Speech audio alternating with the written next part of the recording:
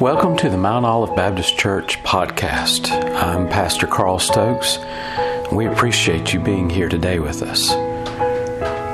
Our desire is to preach the Word of God effectively and clearly so that you can understand God's desire for you in your life. This evening I want to ask you to turn with me to Psalm 32. Psalm 32. Now this is a psalm that's written by David, and in 1st and 2nd Samuel we hear of David's role as king of Israel. And in those passages of Scripture we read where it came to a time in which kings go out to war, and David stayed in his palace rather than going out to war with his troops. And as he is there sleeping in and not going out to war like his soldiers were, he had occasion to go out on the balcony and he spies a woman. And all of us are aware of the things that transpired after David saw Bathsheba bathing on the rooftop. He inquires about her. He has her brought to his palace. He has relations with her. David finds out that she has become pregnant by his relations with her. And rather than dealing with his sin at that point, he finds out that her husband is a loyal soldier in his army, and he calls for him to come. And he rather than being unfaithful to his king, doesn't want to go into his own home to be with his wife after being gone for so long. He is faithful to stay by the king's doorway and won't go back home. And David tries to cover up the fact that Bathsheba is pregnant by trying to get him to go home, but he won't do it. And as he sends him back into the battlefield, he calls for his commander to basically commit murder by putting him out there in the front of battle. And as the battle wages hot, he says, pull back and allow him to be killed. So what began as temptation on the balcony led to not only adultery, but also murder in the life of David. And the Psalms are, of course, songs that have been written by David. And David expresses his feelings about different things, different points in his life. And you can hear the agony in David's voices as he writes some of these psalms. He talks about crying out to God and not being heard. But when we come to the 32nd psalm, we hear about David and his relationship to God being mended, and we see the power of great forgiveness. Read with me, if you will. Blessed is he whose transgression is forgiven, whose sin is covered. Blessed is the man unto whom the Lord imputeth not iniquity, and in whose spirit there is no guile.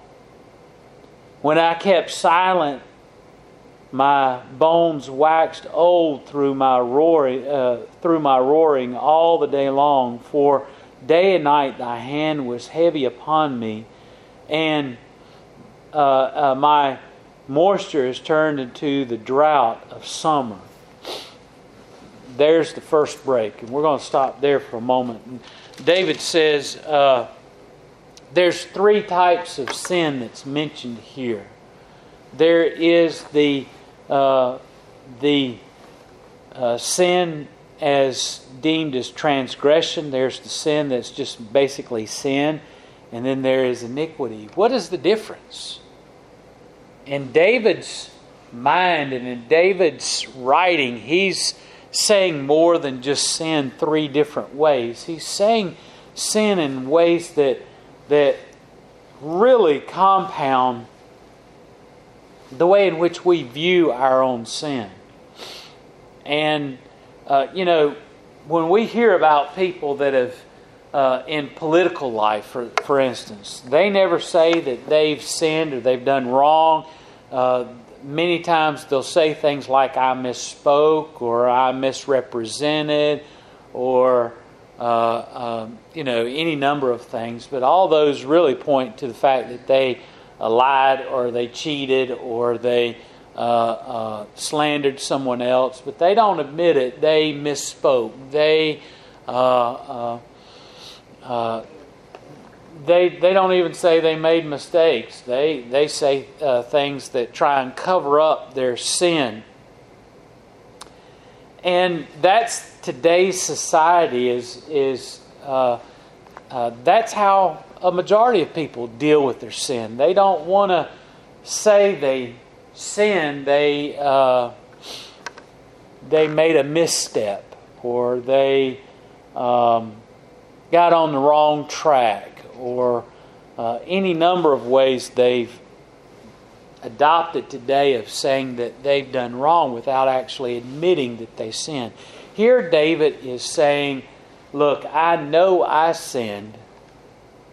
I'm going to tell you in all the different ways that I sinned. He says, first of all, he talks about blessed being the man whose transgression is forgiven, whose sin is covered. Now, he's talking about how he has found forgiveness in God. And this is important for us to hear the voice of David, because remember, David is the one in whom God said was after his own heart. And we trumpet David because I guess basically he's the giant slayer. He's the one that led Israel into the golden age of the kingdom, and David is held up as the standard for Israel, and he was touted by all of Israel for generations and generations and thousands of years. David is the one that they lifted up on a pedestal, but yet they missed the humanity of David, I think. Because here David is talking about how blessed he is that God has forgiven him.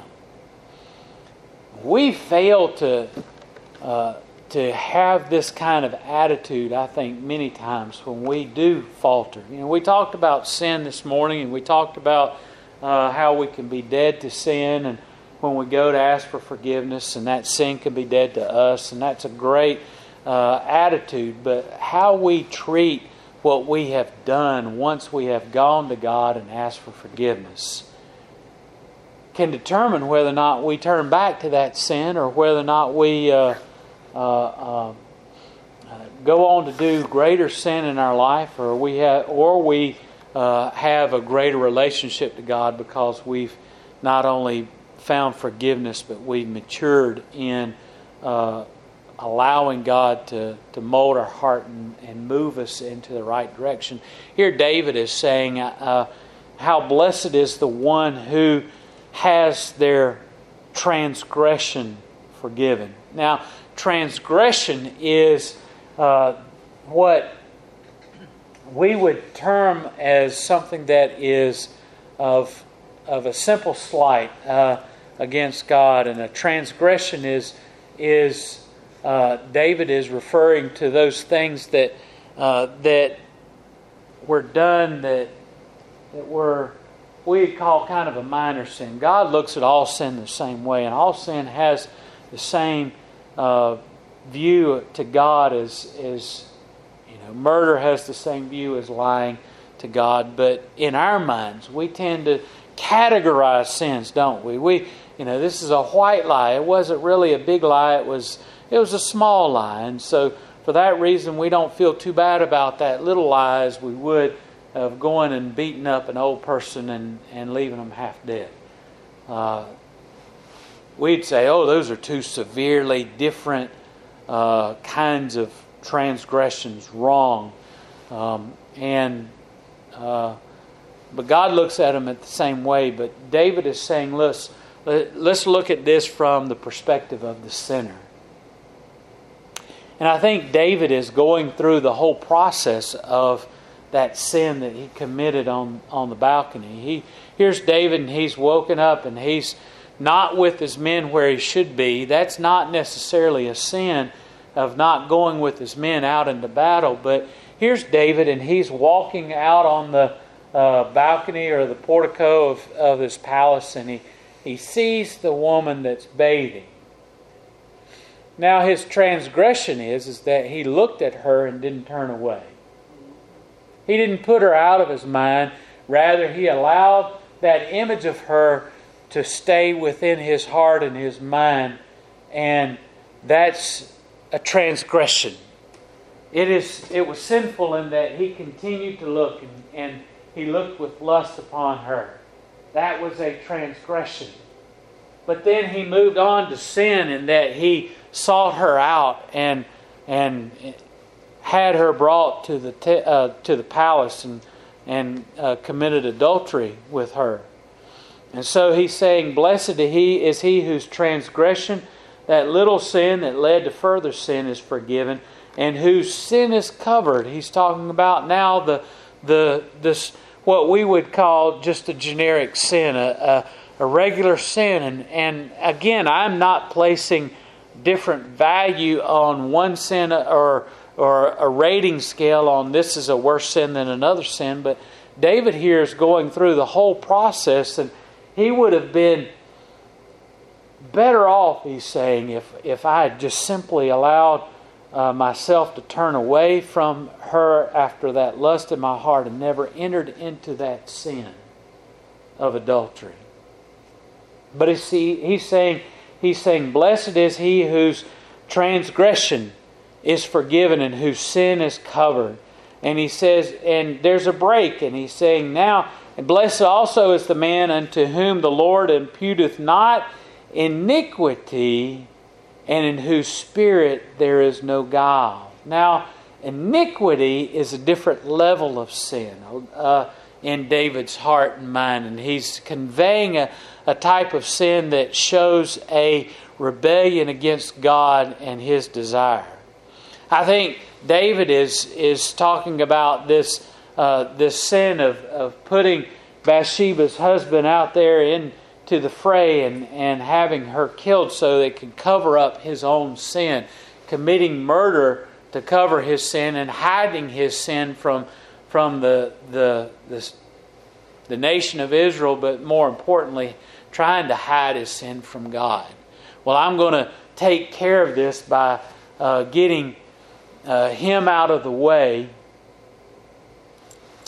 and making it look and appear as though his whole plan was to take Bathsheba in, comfort her, and then make her his wife in a show of generosity by the king to take her in and make her his wife so that she would, we have to go back to the understanding of at this time there is no welfare system, there's no safety net, there's no insurance that we're talking about in this time that we have like today for someone who has a spouse that might pass away at a young age.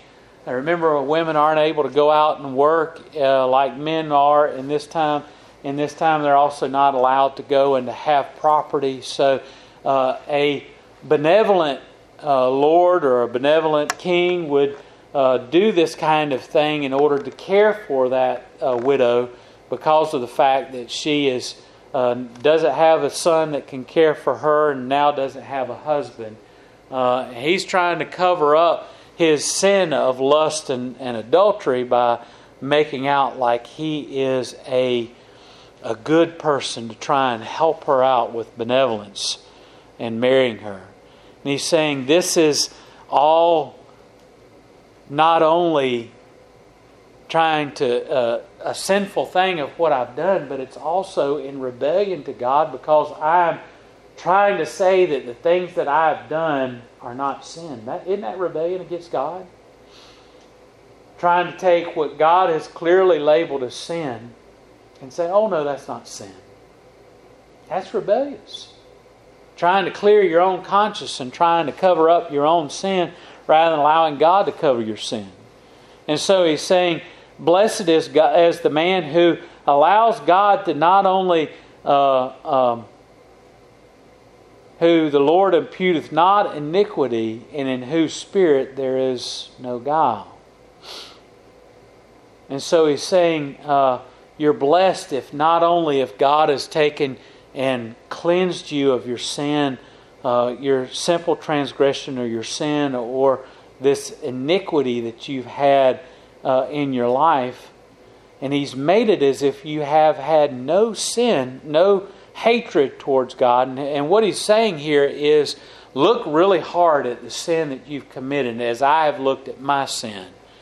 And I realize not only that I have had rebellion against God in this sin and doing this against God, but I have shown a hatred towards God because of that's what He's talking about when He talks about guile.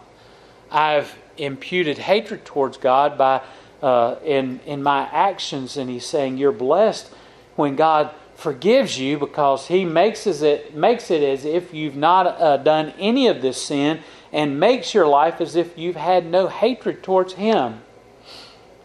And He said, listen to how He is talking about this, and He's talking about the blessings of forgiveness, and He's saying, listen, when I was trying to keep silent my sin, He said, my bones waxed old through my roaring of all the day long. He's saying, listen, this is what we would call today as the Holy Spirit convicting His heart. He's saying, when I tried to keep quiet about my sin, He said, I felt the force of God upon me because of what I'd done. He says it was as if my bones were waxing old, this pressure of God to deal with my sin. He says, for day and night Thy hand was heavy upon me. And this heaviness of God is also God's conviction upon his life. These are the ways in which God is drawing David back to Him. And he says, when I tried to avoid this sin in my life, when I tried to act as if it wasn't there, I was heavy with grief because of what God was doing to me to pull me back to Him. Now here, listen to the way in which David is confessing his sin. He says, I acknowledge my sin unto Thee, and mine iniquity have I not hid. So he's saying, first of all, and this is the first step to forgiveness of sin. He says, first of all, I acknowledge what I've done. You can't, so many people are so flippant about the way in which they go about asking for forgiveness. I feel it demeans what our sin has done to our relationship to God and how it is treating God. Now, and I've gone over some things tonight that you might already have not thought about, how God views our sin.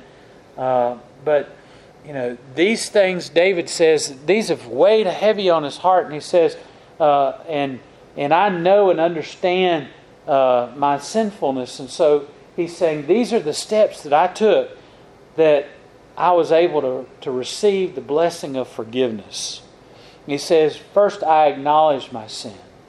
So many times we wait until we're caught, don't we, before we acknowledge our sin. Or we wait until God brings something in our life that is causing us to not have a good day, or not have blessings in our life, or whatever you want to say it, however you want to say it. We wait until God puts on the pressure before we want to acknowledge our sin. David says, I acknowledge my sin. I'm calling sin what God calls sin. And he says, not just simply my sin, he says that iniquity that I had in my life. I didn't try and hide that from you, because look, there's no hiding sin from God, is there? He says, I acknowledge it. I bring it up to the forefront. And he says, I will confess my transgressions unto the Lord, and thou forgavest the iniquity of my sin. And so you saw the progression of David's sin. He had a transgression, then he sinned, and then it was iniquity. It was a simple thing of allowing lust to enter into his heart and life. Then he sinned in adultery, and then he rebelled against God by trying to cover up his sin by committing murder. Now he's saying, not only did I realize that I had sinned, I acknowledged that sin, and I didn't try and hide my transgression. And he says, I also, thou forgave my iniquity. He goes through each step of the way. He says, I confessed each and every one of them, and God brought forgiveness in my life. So often we want to look at the big iniquity, the big sin that is hanging over us. And so often we fail to recognize the things that led up, the sins that led up to the big sin that we're focused on in our life. And look at verse 6. It says, For this shall every one that is godly pray unto thee in a time when thou mayest be found. Surely in the floods of great waters they shall not come nigh unto him. Thou art my hiding place, and thou shalt preserve me from trouble, and thou shalt compass me about with songs of deliverance. And so what he's talking about is, he says, I've found, this is the depths of forgiveness that I've received. He says, when I've prayed unto thee, and he says, it doesn't matter what I'm going through, I know that my prayers are going to find you. And he says, the things that are going on in my life, they're not going to come up. And he's talking about waters come nigh unto him. He's saying, basically, there's nothing that hinders my access to God. And when we are in our time of sin and we're coming to ask for forgiveness, we need to understand that no matter how much we have done wrong, no matter how low we feel, no matter how great our guilt is that we have entered into because of our sin, God is there to hear us. God is there always. When you reach out to God and pray for forgiveness, He's not going to hide from you. He's not going to say, oh, no, you don't really mean it. I'm not going to listen to you. Or He doesn't say, now you want me to come and give you forgiveness. Now you want me to come and take care of you. Now that you're going through a difficult time in your life, how do I really know that you're sorry? None of that comes from God. He says nothing is keeping us from God. He said, in fact, God is our hiding place. When all the things of life are coming down around us, it's God that's going to be the one that is our protector. It's God that's going to preserve us. It's God that's going to come about and encompass us with His love, encompass us with His grace. It's God that's going to be there. He says, David says, I'm going to teach you, instruct you, and teach you in the ways in which you shall go. I will guide thee with mine eye. But you, and this is basically, David is now turned away from talking to God to talking to others. And he's saying, this is how you need to find forgiveness. Be ye not as the horse or the mule, which have no understanding, whose mouth must be held in with a bit and bridle, lest they come near unto thee. He's saying, don't be as dumb as a mule. In essence, don't have to be drugged by the bit to God. Don't force God to continue to get after you before you come back to Him. Don't be mute about the things that you need to confess before God. Many sorrows shall be to the wicked, but he that trusteth in the Lord, mercy shall compass about him. And be glad in the Lord, and rejoice, ye righteous, and shout for the joy, all ye that are upright in heart. Look at the transition that David has gone through. He says in verse 10, this is sorrow and sadness, and all these difficult things are going to be visited upon those who avoid sin. He says, look, I've avoided my sin. I went through a season where I tried to pretend like it wasn't there. Sorrow and lament and difficulties and struggles are coming upon you if you try and ignore the fact that you have sinned. But he says, but listen, and look at verse 11. 11 is the gold standard. He says, but be glad in the Lord and rejoice. In what? In your sin note, rejoice and shout for joy because you've received forgiveness by God. All ye that are upright in heart. Those who, he's already talking about them in terms of the fact that they've received forgiveness, being upright in the heart.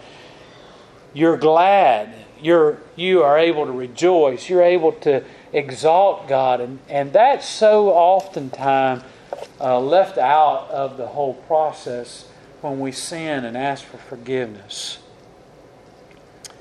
David says, look, you need to rejoice at what God has done for you. Rejoice at the forgiveness that He's extended to you. Look, again, as we talked about in the book of Romans, this is God's grace. This is what grace does. Grace allows us not only forgiveness, but allows us to turn around and rejoice at what God has done in our life, to bring us back to a right relationship to Him. This should be the tenor of our heart when we've when we've asked for forgiveness of God. When we've sinned, we go to God. We confess that sin. It's a step-by-step process. Tell God about our sin. Tell God about our transgressions. Allow God to remove the iniquity of our sin in our life. Allow God to bring us back into it's just like when, so often we talk about God as God the Father, and so often really a lot of this stuff is demonstrated in our relationship to our own children. When our children do wrong, we don't like the fact that we have to get after them and scold them, and we don't like that we have to punish them, and we do punish them. But then we begin to have a better relationship with our children when they come to us and ask us to forgive them, not just simply because they've been spanked or about to get spanked, but because they truly understand what they've done against us when they did whatever they did wrong. And just as we do when we have our children rebuild that relationship with us after we've forgiven them, we embrace them in our arms, and we take them in, and we love on them, and we help them to understand that we still love them.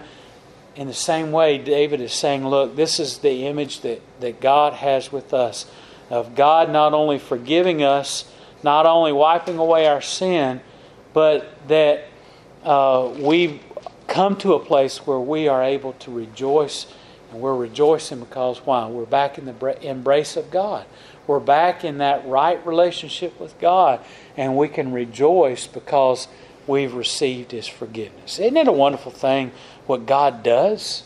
That He extends to us forgiveness. David, who is a man who look, he talks about in Psalm 28, crying out to God.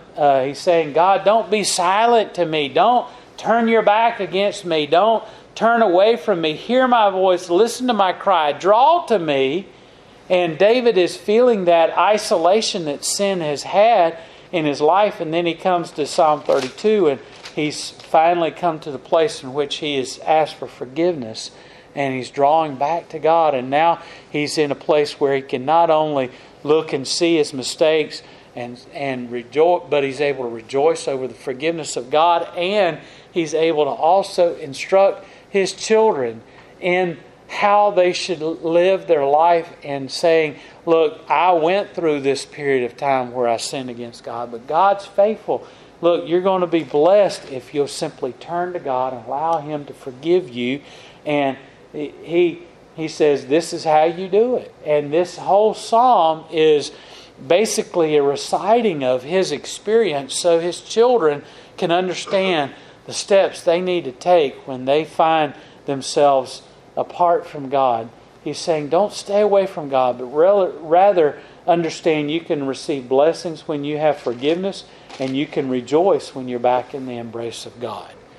And for so many Christians, we take sin in one of three ways. Either we just ignore our sin and we act as if we've never sinned, and we just think so little of God that we don't go to God and ask for forgiveness. Two, we're flippant about our sin, in that we know we've sinned, we know that we need to go to God and ask for forgiveness, but we go to God, oh God, forgive me please, and then we turn around and just go about our day. He says, don't be one of those two. Be like the third is like David. Make sure you understand how your sin is a rebellion against God, that you've turned your back against God, how it pains God, how He's yearning for you to come back, and He's placing His hand upon your life to bring you back to a right relationship to Him. And He's saying this is how you receive forgiveness, and you acknowledge your sin, you spell it out to God, and you call it sin, you seek out God's forgiveness of your sins and transgressions, and you don't turn away from God. Instead, you turn back to God and run back to Him, and you'll be the person that can rejoice. You'll be the person that can celebrate your relationship to God because you've gone back into a right relationship with Him. And so that's the challenge for us today, is to have the proper approach to our sin in our life, and not just simply say, well, God's going to forgive me. God's going to give me grace. Yeah. God's forgiven me, died on the cross for my sins. Yeah. That's being flippant about your sin. God doesn't call us to be flippant about it. He calls us to understand what that sin has done so that we'll not sin against Him in the future, so that we'll sin fewer and fewer times because we understand the impact it has on our life and His life. Let's pray.